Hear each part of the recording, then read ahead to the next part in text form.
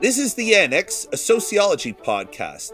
I'm Joe Cohen from Queens College. I'm Leslie Hinkson from Georgetown University. And I'm Gabriel Rossman from UCLA. We're on the web, theannexpodcast.com, on Twitter at Sociannex, and on Facebook, The Annex Sociology Podcast.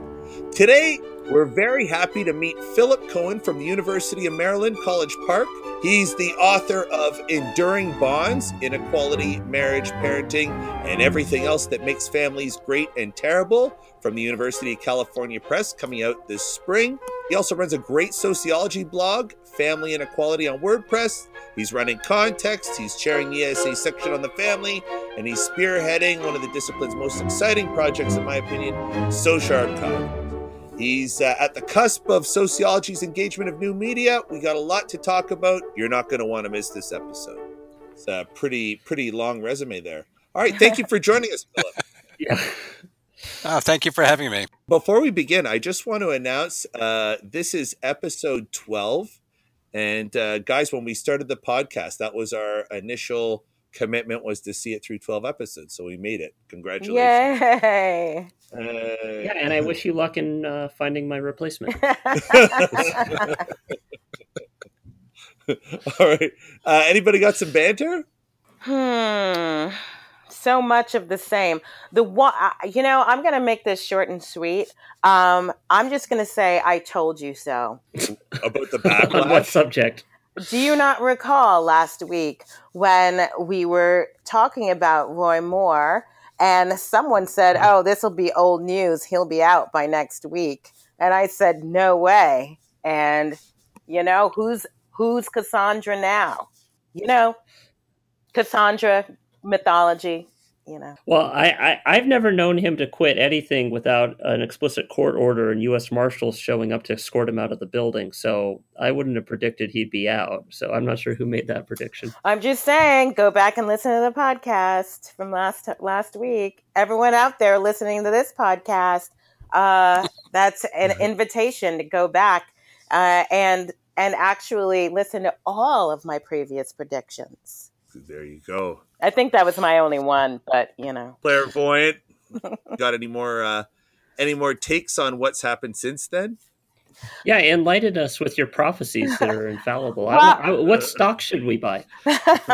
Well, hey, pick a stock, any stock. Wall Street seems like it doesn't know what's going on Main Street. So I don't know who's buying all that stock, but it's certainly not me. Just to go on, I mean, if you recall last week, I said that what I was worried about was backlash, and I made reference to Ford's book, The Race Card, and how he basically said what happens is that number one, people piggyback on legitimate claims of racial bias, right, and that are often either not true or not serious. And then people who don't want to believe that racial bias is a thing point to those incidents and say, you see, it's not a thing, right? And then backlash ensues. And while I think that, the floodgates being open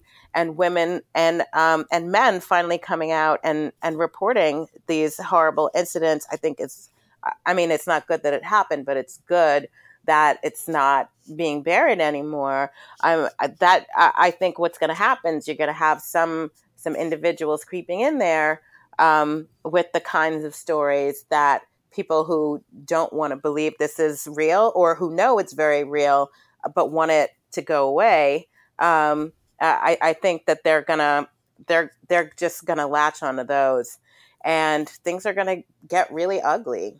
So what do you mean specifically? Do you mean like somebody makes a serious allegation, but it's not shown to be credible? Or do you mean that somebody makes an accusation that it seems very ambiguous or petty or something like that, but it's like, and there's a backlash to, something that seems very subtle and like, well, that's not that big a deal? I think both. I definitely think both.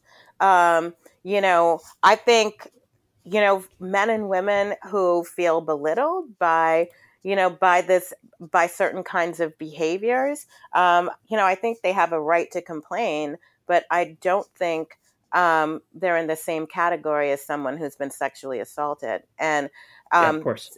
and some of the things that I've been seeing on Me Too, I I kind of feel as though they're individuals who think that those small incidents, although small incidents like that, especially if you experience them daily, I'm sure can feel like they're that huge.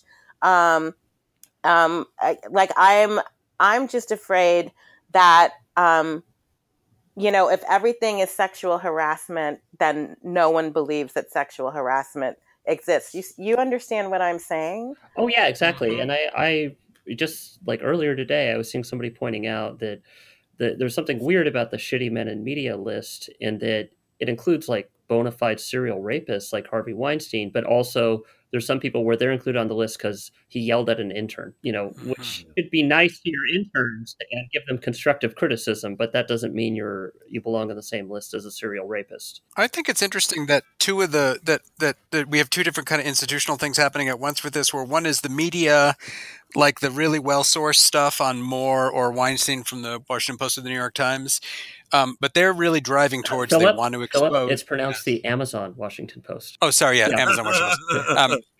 They really want to publicize like they build these cases with it. And on the other hand, we have these big institutional things like Title IX offices on campuses where their whole mission is well, some of them really, of course, want to respond responsibly, but really institutionally they're kind of about burying cases.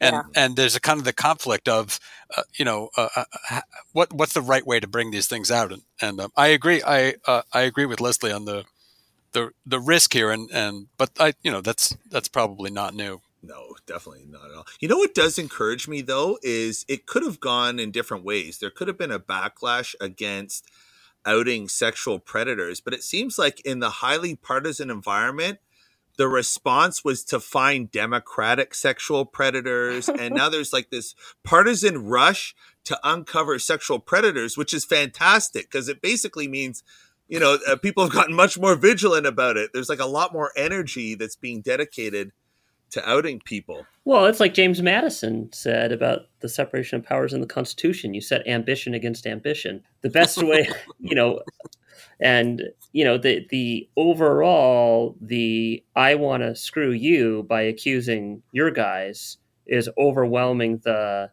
I want to protect my guys from being accused.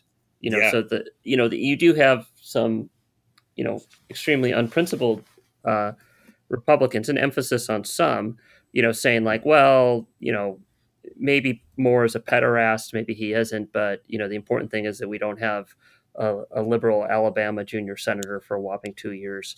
And then you have others saying like, well, Moore's a pederast, but Frank can grope somebody through Kevlar armor and had a rather sketchy excuse about we need to kiss as a rehearsal.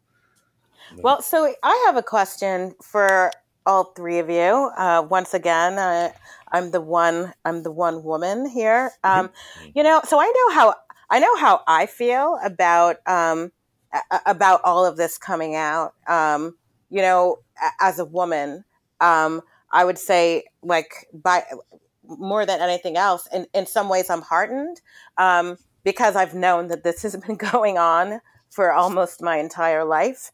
Mhm. And in some ways it's really great to not that it's happening still, but that it's happening or it's happened, but now people are talking about it, right? And not and women don't, and the men who are also the victims of harassment and assault and misconduct don't seem ashamed anymore to say, hey, this is what happened.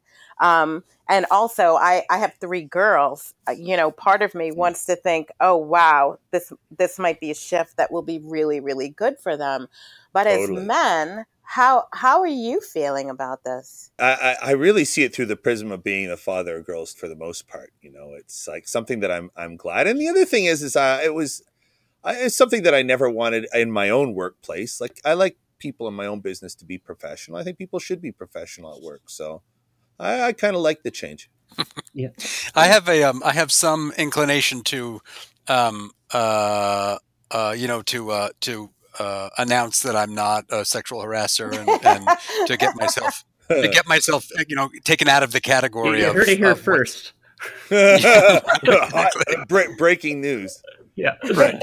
Uh, but one of the things that gets me is the ubiquity of this is just making me think about and think poorly about all the men who are doing this who I probably friends with, and I don't know that they do this kind of stuff. So that's just kind of depressing. It's not upsetting or traumatizing in the way that being the victim of harassment or assault could be, but I feel kind of like my professional environment is just is more, I like it's contaminated in a way that I hadn't really thought about it that much. So that's just my naivete.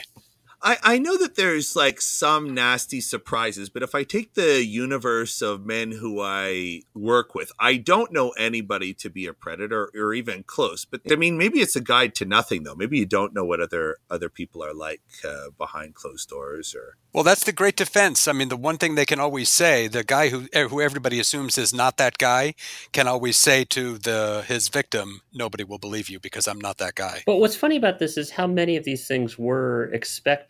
So, like,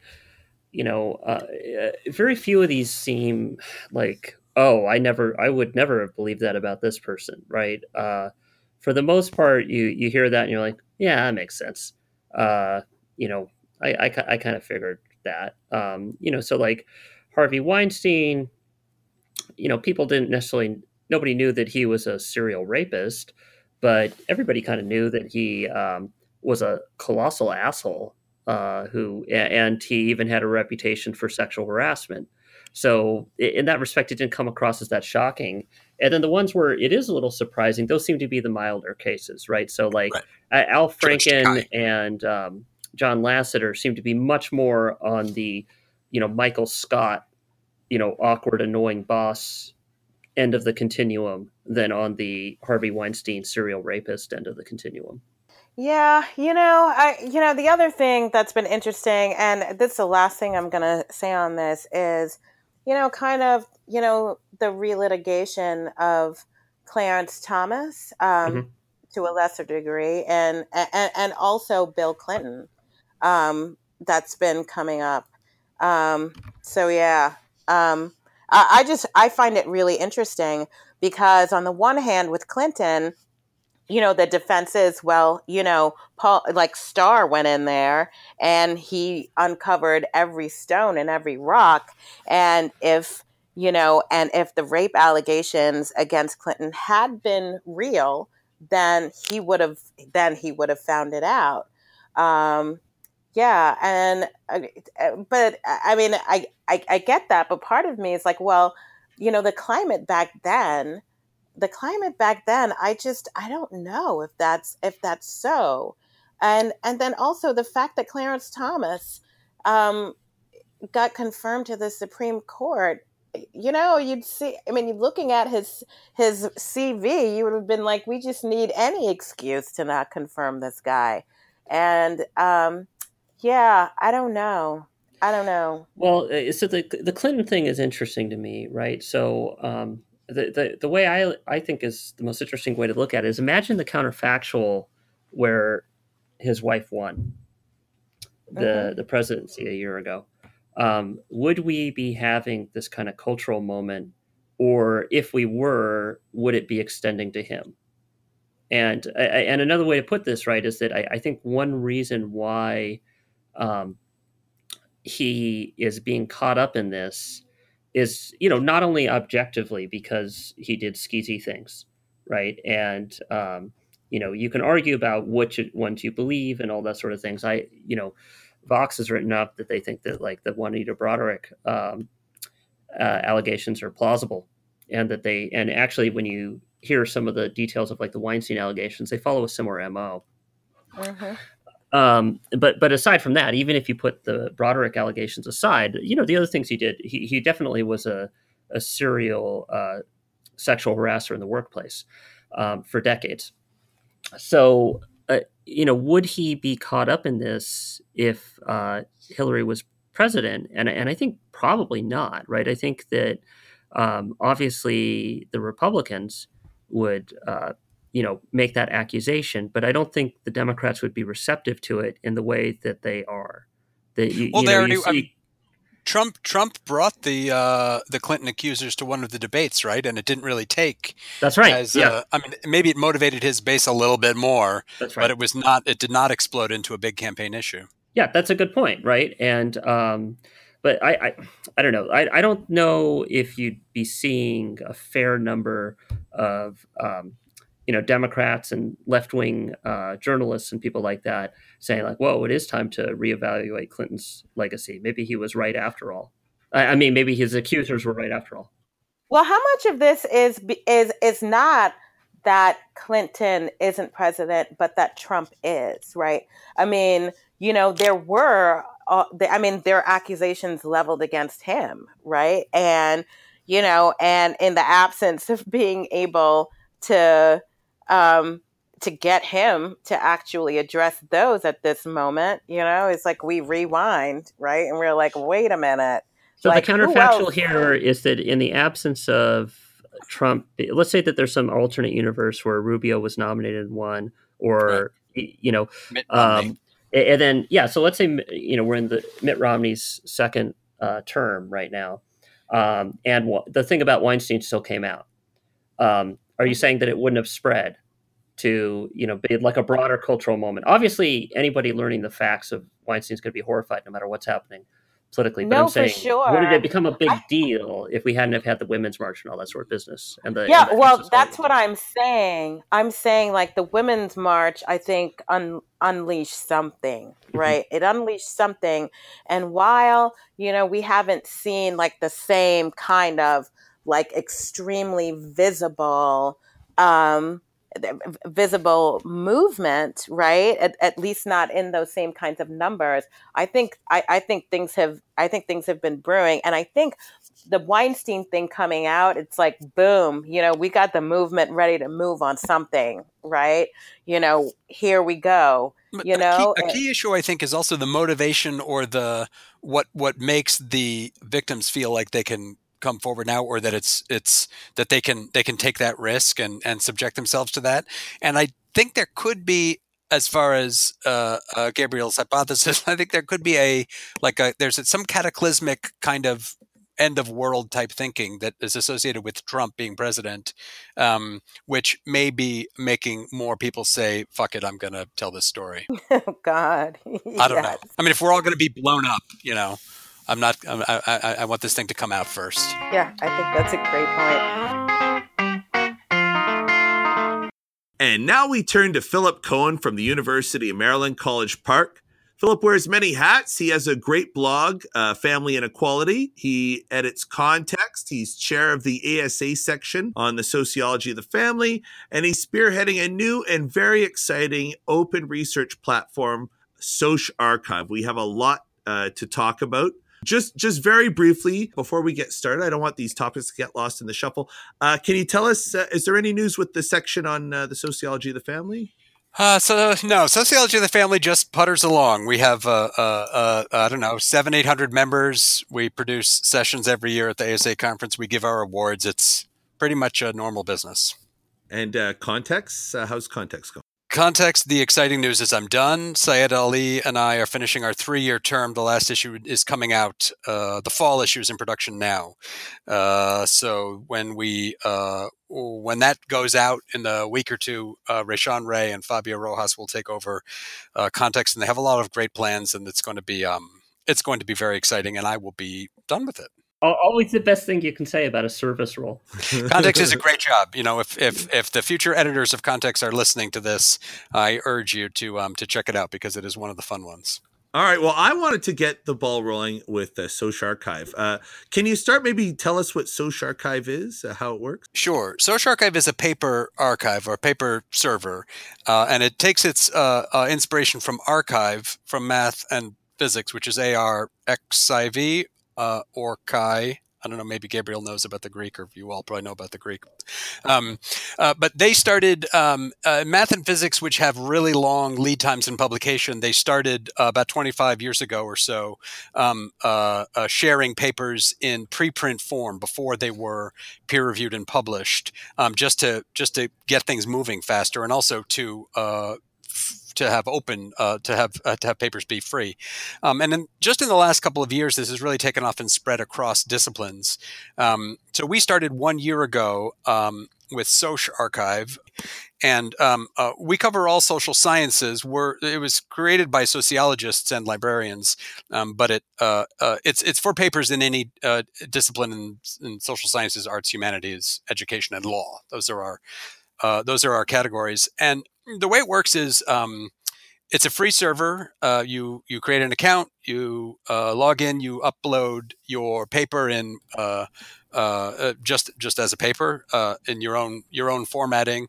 And it goes through a simple moderation just to check that it is a paper, that it seems to be written by you, that it's in a language we can that our moderators can read, and then it's shared publicly. It gets a little bibliographic record. It gets a DOI, and then you can do whatever you're going to do with it after that. Send it off to peer review, or present it at conferences, or whatever. Yeah, and I can attest to it from the user side. So my paper that I published in Philip's journal, or what is now, Philip's former journal, I put the code and the data and the actual paper itself, as well as kind of the extended Club Mix version of the paper, up on Soc Archive. And then for my paper that's under review now at a journal, there's a really cool feature where you can have kind of an anonymous posting of the data, so that you can have your peer reviewers have access to your data, but without breaching double blind. Yeah, that's a key thing, is that the Soc Archive lives on the platform of the Open Science Framework, it's called. And so what Gabriel's talking about there is you can have associated files with it, data code, other drafts, versions, and so on. And those are sort of forever associated with the paper.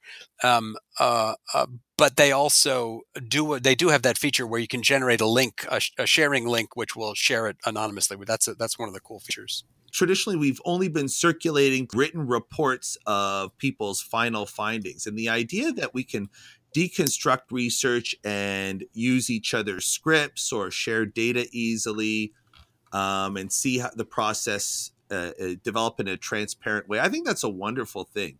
Has there been any successes? Like, have you gotten any sense of it gaining traction yet, or is it still starting out? Yes. So like Gabriel's example is one. There have been so it's spreading mostly so far among the social scientists who are already kind of online a lot. Mm-hmm. So we have all the sociologists on Twitter. Get back to work and write my papers instead of recording podcasts with you.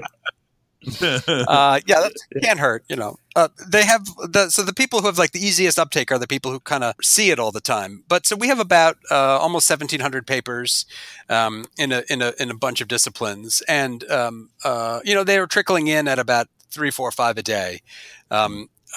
What's happening is, people are starting to build up their success stories, I think.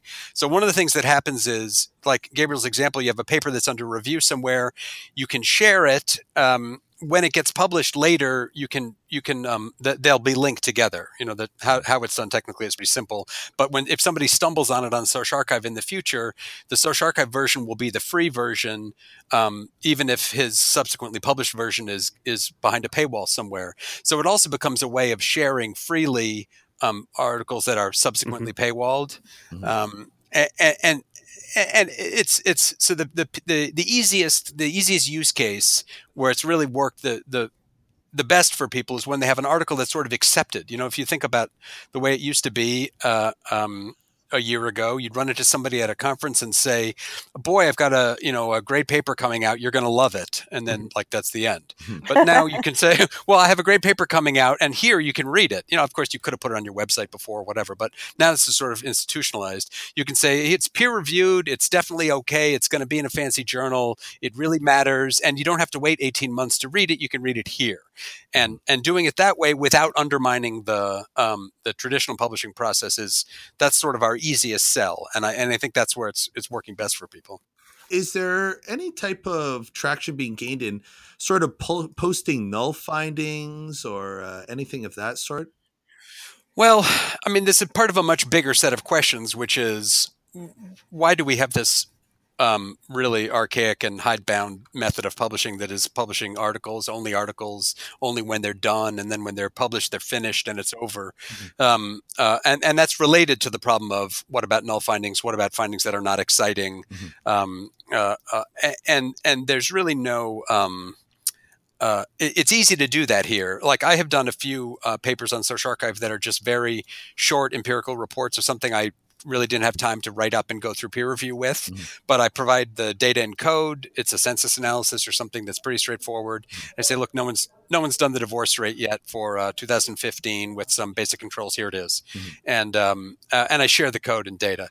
And I think if we can start changing the workflow a little so that we're more accustomed to to collaborating earlier, sharing earlier in the research process, we'll start breaking out of that thing where everybody's in their office until an article is done, and then it kind of slides out from under the door in finished form. Do you find that most of the people who are submitting, do they tend to just be quant people, or are you getting a mix? Oh no! It's a mix, and across disciplines. I mean, some niches are more early adopters than others, and not everybody has to share their data. I mean, I know this is a big issue with ethnography and qualitative work in general, where what do you want me to publish all of my field notes? That's what I was at. That's why I was asking. Yeah. Which is a great discussion. There's a great debate to be had about that. But it's certainly not. It's not required at all. I mean, But one of the things that like you ask about the issue of the research notes and null findings. It's one of the differences between qualitative work and like stuff I do is all secondary data sets. So an ethnographer goes into the field or interviews a bunch of people and all this 10,000 pages of field notes, 1 million words, and they always tell us this, and then they produce a book, which is 200 pages, and we trust them that they've, done it right or whatever, but then they just walk away, and it's sort of, there's no other, I don't think in the other parts of the discipline we are used to, it would sort of be like if I did census analysis and I just published the regression table, and that was it. So like where's the descriptive statistics and where's the data and code for someone else? So it's a really difficult and complicated question for qualitative researchers. But there is a way that we're on different pages on this issue of sharing and openness for sure. I don't have a resolution to that, but one of our philosophical one of the things we're trying to get at is we want to make it useful for everybody, regardless of their style of work and regardless of their overall philosophical orientation towards open scholarship or whatever. So if you just want to put your completed papers up, that's great. If you want to do drafts, you can do drafts. You can do data and code. You can do multiple versions. You can collaborate with strangers. There's all different styles, but we're trying to push everything in the direction of at least getting people to consider opening up their work. I think it could be really awesome. The discipline is small, but it's also very big, and like the chance to look up work in progress from people. If everybody were to put their research memos up and their partial findings and works in progress, I think it'd be easier for people to find others who share their research interest and take a look at their code, share data. I think a lot of learning. It could be really great. Jeff Spies, who is the developer of the Open Science Framework, likes to say that if somebody makes a critical comment early in the process, they're your collaborator for life, and if they make a critical comment after it's published, they're your enemy for life. So it's pretty good to get your ideas up, get your name on them, get a timestamp, and say, "Look, I had this idea. I'm working on this thing. I have some preliminary results, and let's talk." Is much different from from waiting 2 years and having it appear as a finished thing. I think that people face a very strong disincentive in our current environment to come across as wrong. And I'd sure like to see there develop a norm where we look at each other's works and process and take a constructive attitude and correct each other's work. And as opposed to, hiding mistakes that we make or, trying to maintain the pretense that we're never wrong or that we don't make mistakes. And I feel like opening up could do that. There's I had 2 experiences so far with American Sociological Review where I sent comments pointing out I don't get to get into the details. Don't get me started on the details. Where I sent comments to the editors with absolutely demonstrably proving that things they had published were wrong. And in both cases, they're not the most serious things in the world were wrong, but just things that were definitely wrong. In both cases, the response was, and these were 15 years apart, yes, well, you're right, but we don't need to make a big scandal out of it. We don't need to allocate our precious pages to it. So this idea, I'm totally agreeing with you. This idea that to be a little bit wrong is sort of a career-ending or scandalous, or you're going to make lifelong enemies, instead of hey, gosh. Wait, try that. Try this variable. Maybe that'll work. And although what's funny about that is ASR has been publishing more comment and replies. I feel like there were. I'm looking through it right now. I feel like there's at least 2, and I think 3 this year, which is a lot. And are they not knockdown, drag out things where people end up enemies for life? I don't know, but right. And my favorite part of a comment and reply is the reply where somebody's always like, well, even though you showed that my data was based just on a coding error and it turns out it was just a simulation that I forgot I programmed, I'm still right, So the best one of those is Willie Yasso saying well, maybe people do have sex 1,000 times a week. You don't know, but even if, let's assume that ASR goes even further and they publish a comment and reply every issue, right? It still wouldn't necessarily be enough. Yeah, it's not the process. You still need a process to allow things. And let's take for the sake of argument and say that you showed pretty definitively that or at least very plausibly that Goffman's quantitative component, if you want to call it that, had some problems with it or was implausible or didn't match the census data. But they kind of had the attitude of if you raise this in review, it would have been a whole nother round of ASR, of R&R, or even a rejection. Whereas you're raising it ex post, so there's kind of a notion of as long as you're not completely destroying the paper, we're going to let it go. And so I'm agreeing with you that this allows kind of an intermediate stage. Well, if there's a problem, it may be on a secondary point, but there is a problem, and let's flag it. There's a stronger, larger argument about the publishing process, which is an argument for post-publication review, which is a whole different issue. I mean, what we're doing now is allowing people to kind of open up earlier within the existing process. But this idea that when it's done is kind of poisonous, and the fact that it's so tied to reputations, I think, is a problem.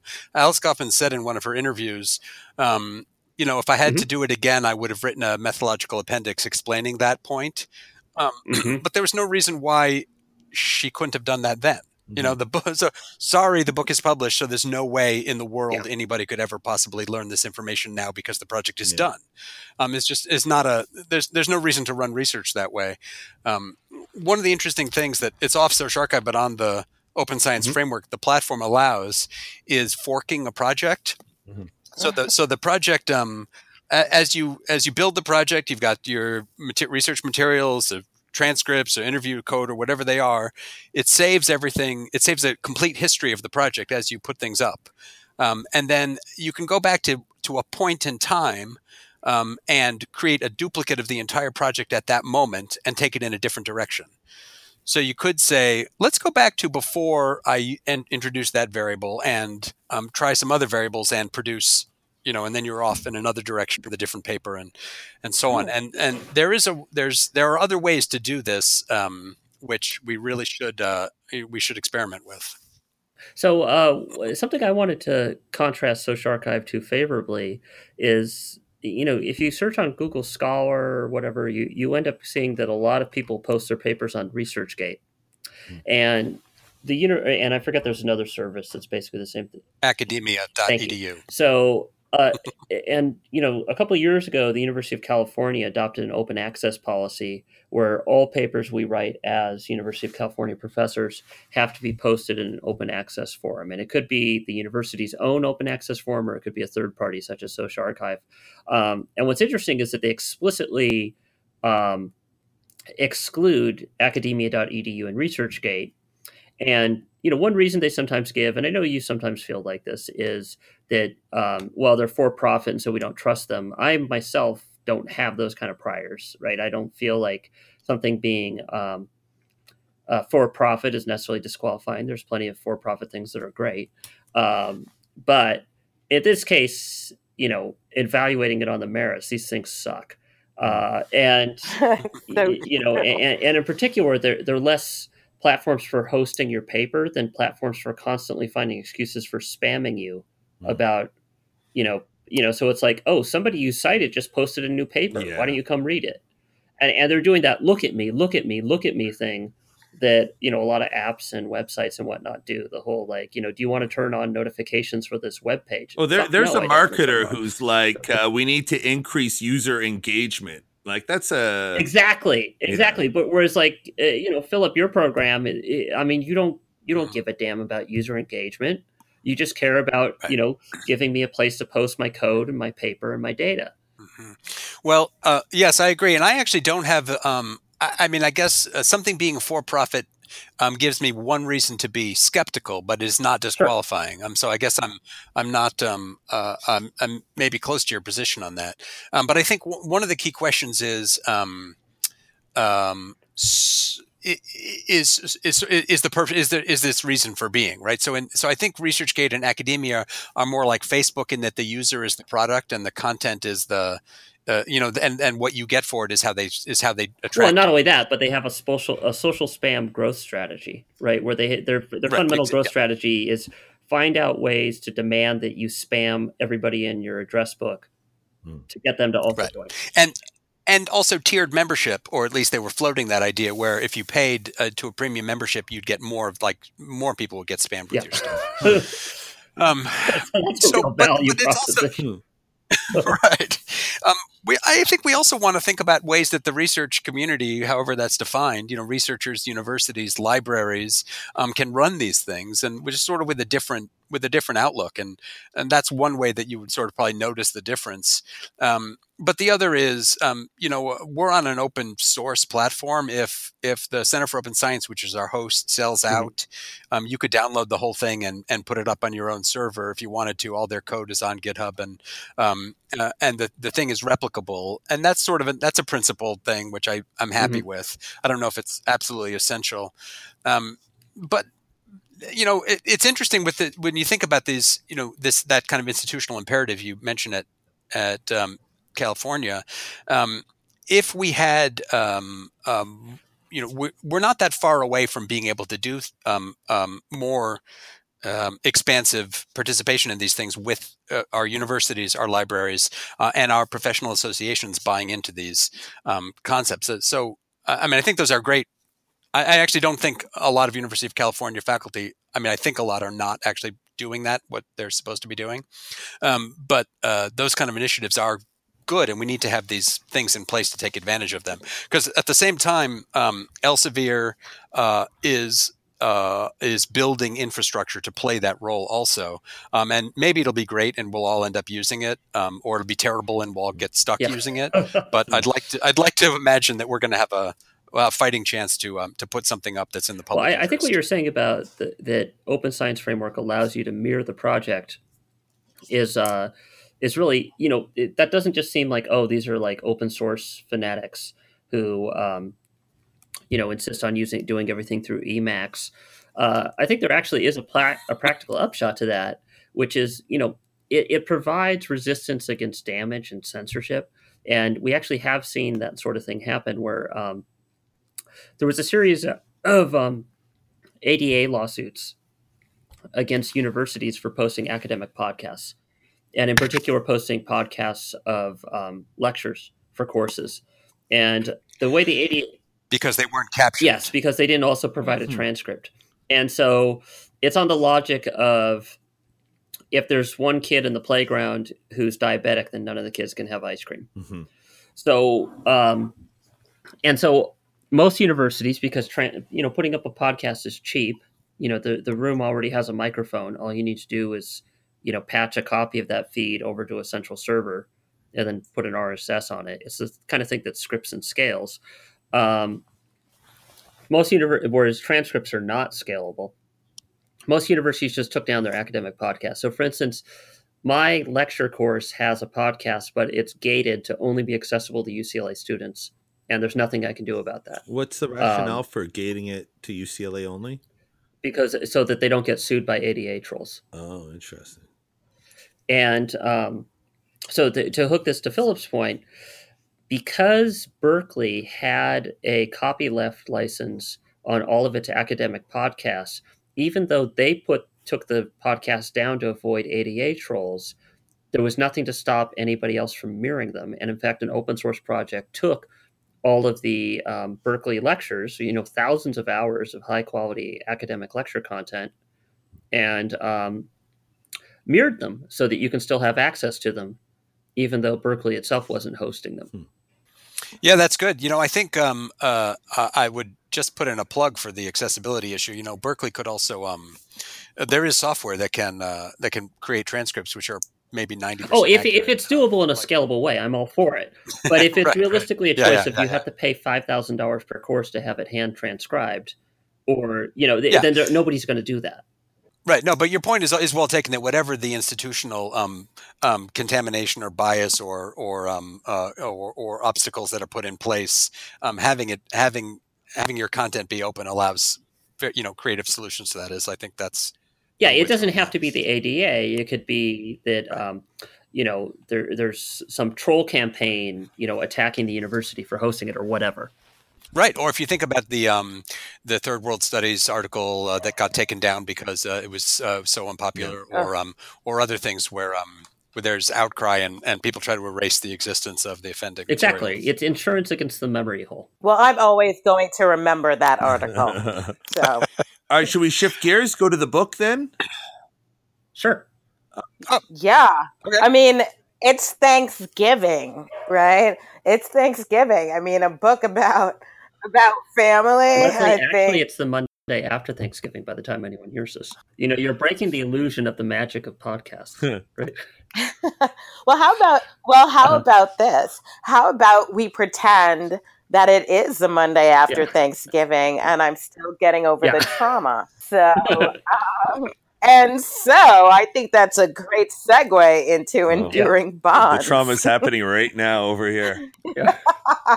Let's talk about your upcoming book, Philip. Can you tell us a little bit about it? Sure. Yeah. Well, I started writing. I was working on two things at once. So I wrote a textbook called The Family, which came out in 2014, and that took me about 6 years. So somewhere around 2008, I started working on that, and at the same time, I started blogging about family and inequality issues, and the logic of doing it was that the textbook was taking forever, and it was full of writing a textbook on. I mean, I'm a family sociologist, but 13 chapters. I was only plausibly an expert when I started on maybe 3 or 4 of them.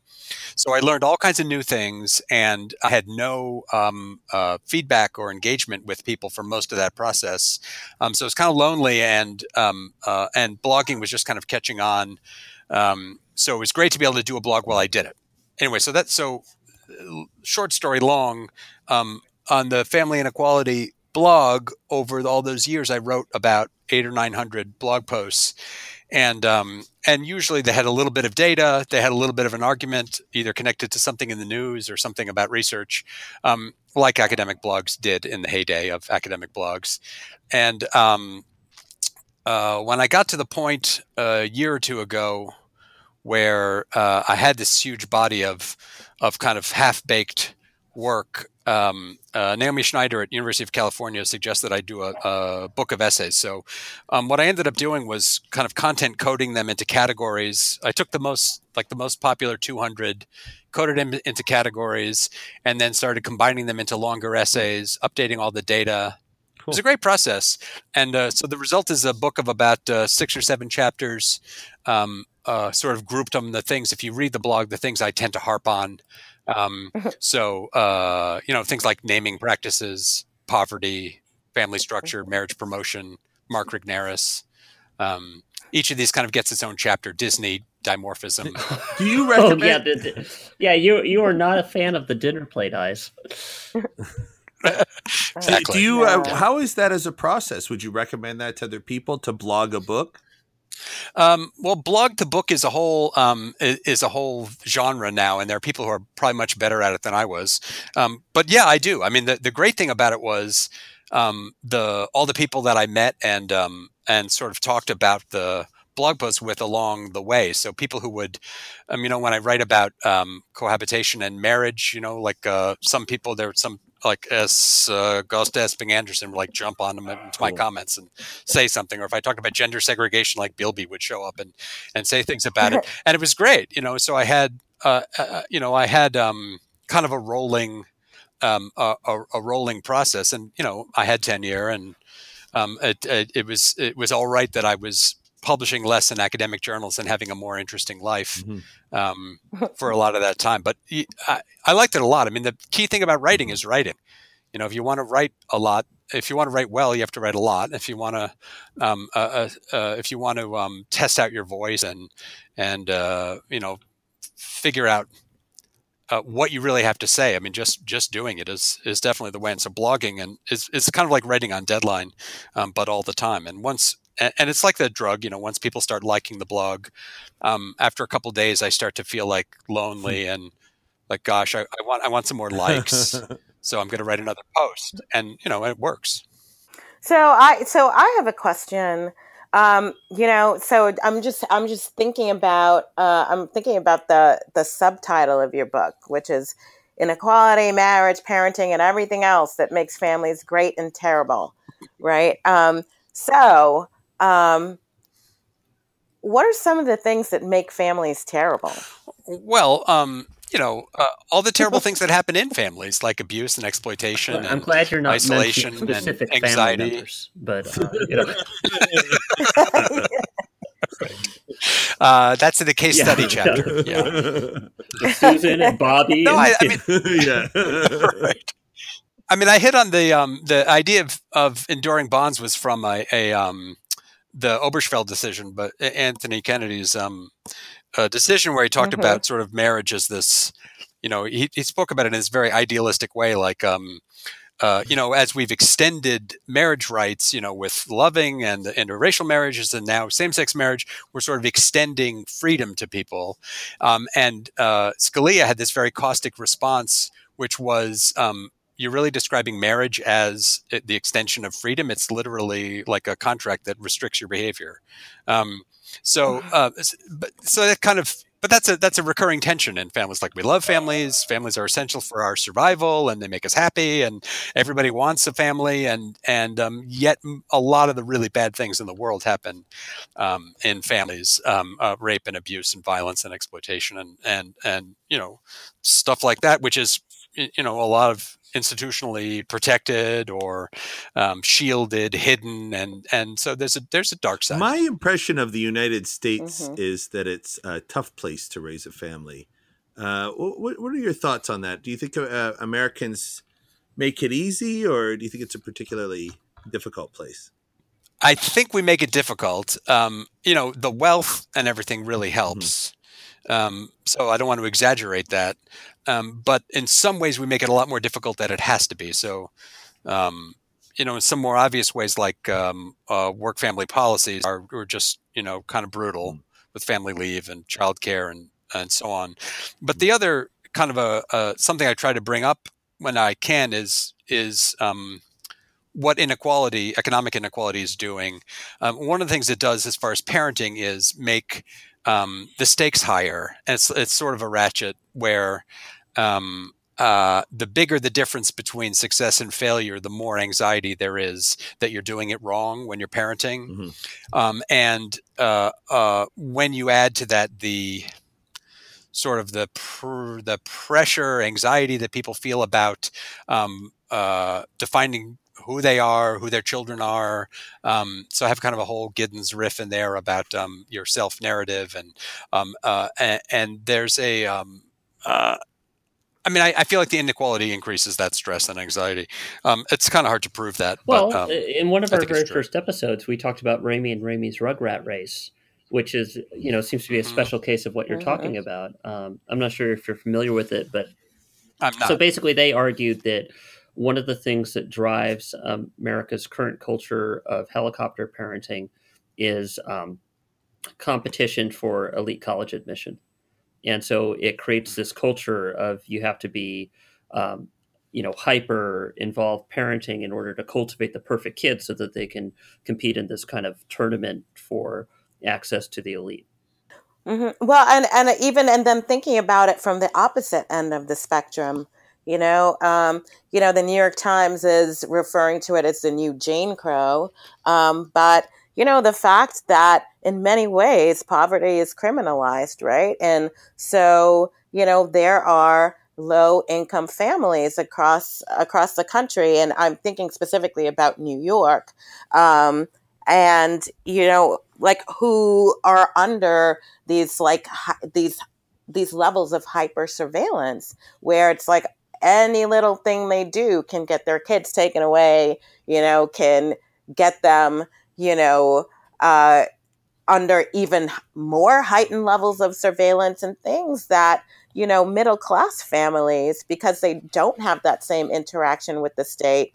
I was saying, it's like, your kid fell down the stairs and, your middle class parent who has your kid in private preschool, right? It's like, oh, it was an accident. Everyone in the class is going to write a card to you, right? If you're in publicly funded childcare and your kid falls down the stairs, that just might mean you have to be reported to the Administration for Children's Services. I totally agree. And I think sort of the surveillance is more coercive the lower down various status hierarchies you get. So the helicopter parents put themselves under a certain amount of pressure, and there's pressure from their friends and people in their neighborhood and schools and so on, and then you get down to the police.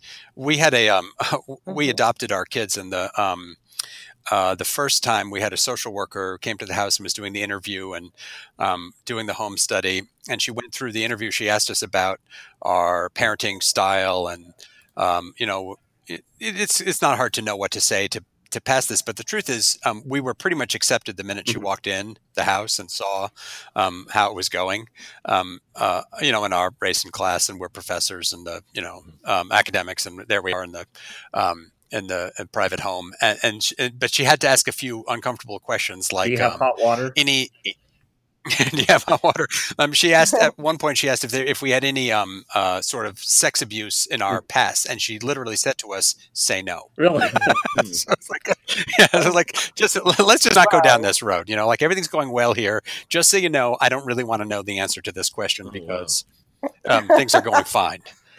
What a crazy question to ask, though, to be required to ask. Yeah. California. It was California. The other, I actually don't know if it was her agency that was, had done that, or if there was some law that made her do that. We also went through a mandatory diversity training as adoptive parents, internationally adopting parents, which was fine. It was one night a week for 6 or 7 weeks with a bunch of other parents who were adopting kids from other countries. And it was awkward in the case of the family from Bangladesh that was adopting a relative that was also from Bangladesh.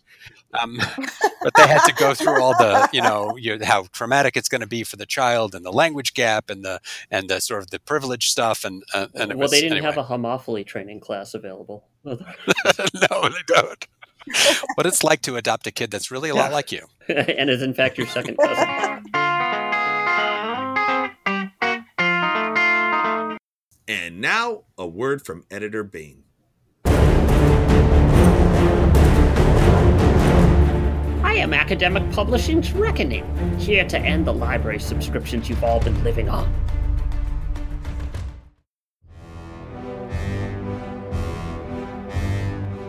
You've been listening to The Annex, a sociology podcast. A special thank you to Philip Cohen from the University of Maryland. His book coming out this spring is Enduring Bonds, Inequality, Marriage, Parenting, and Everything Else That Makes Families Great or Terrible, from the University of California Press.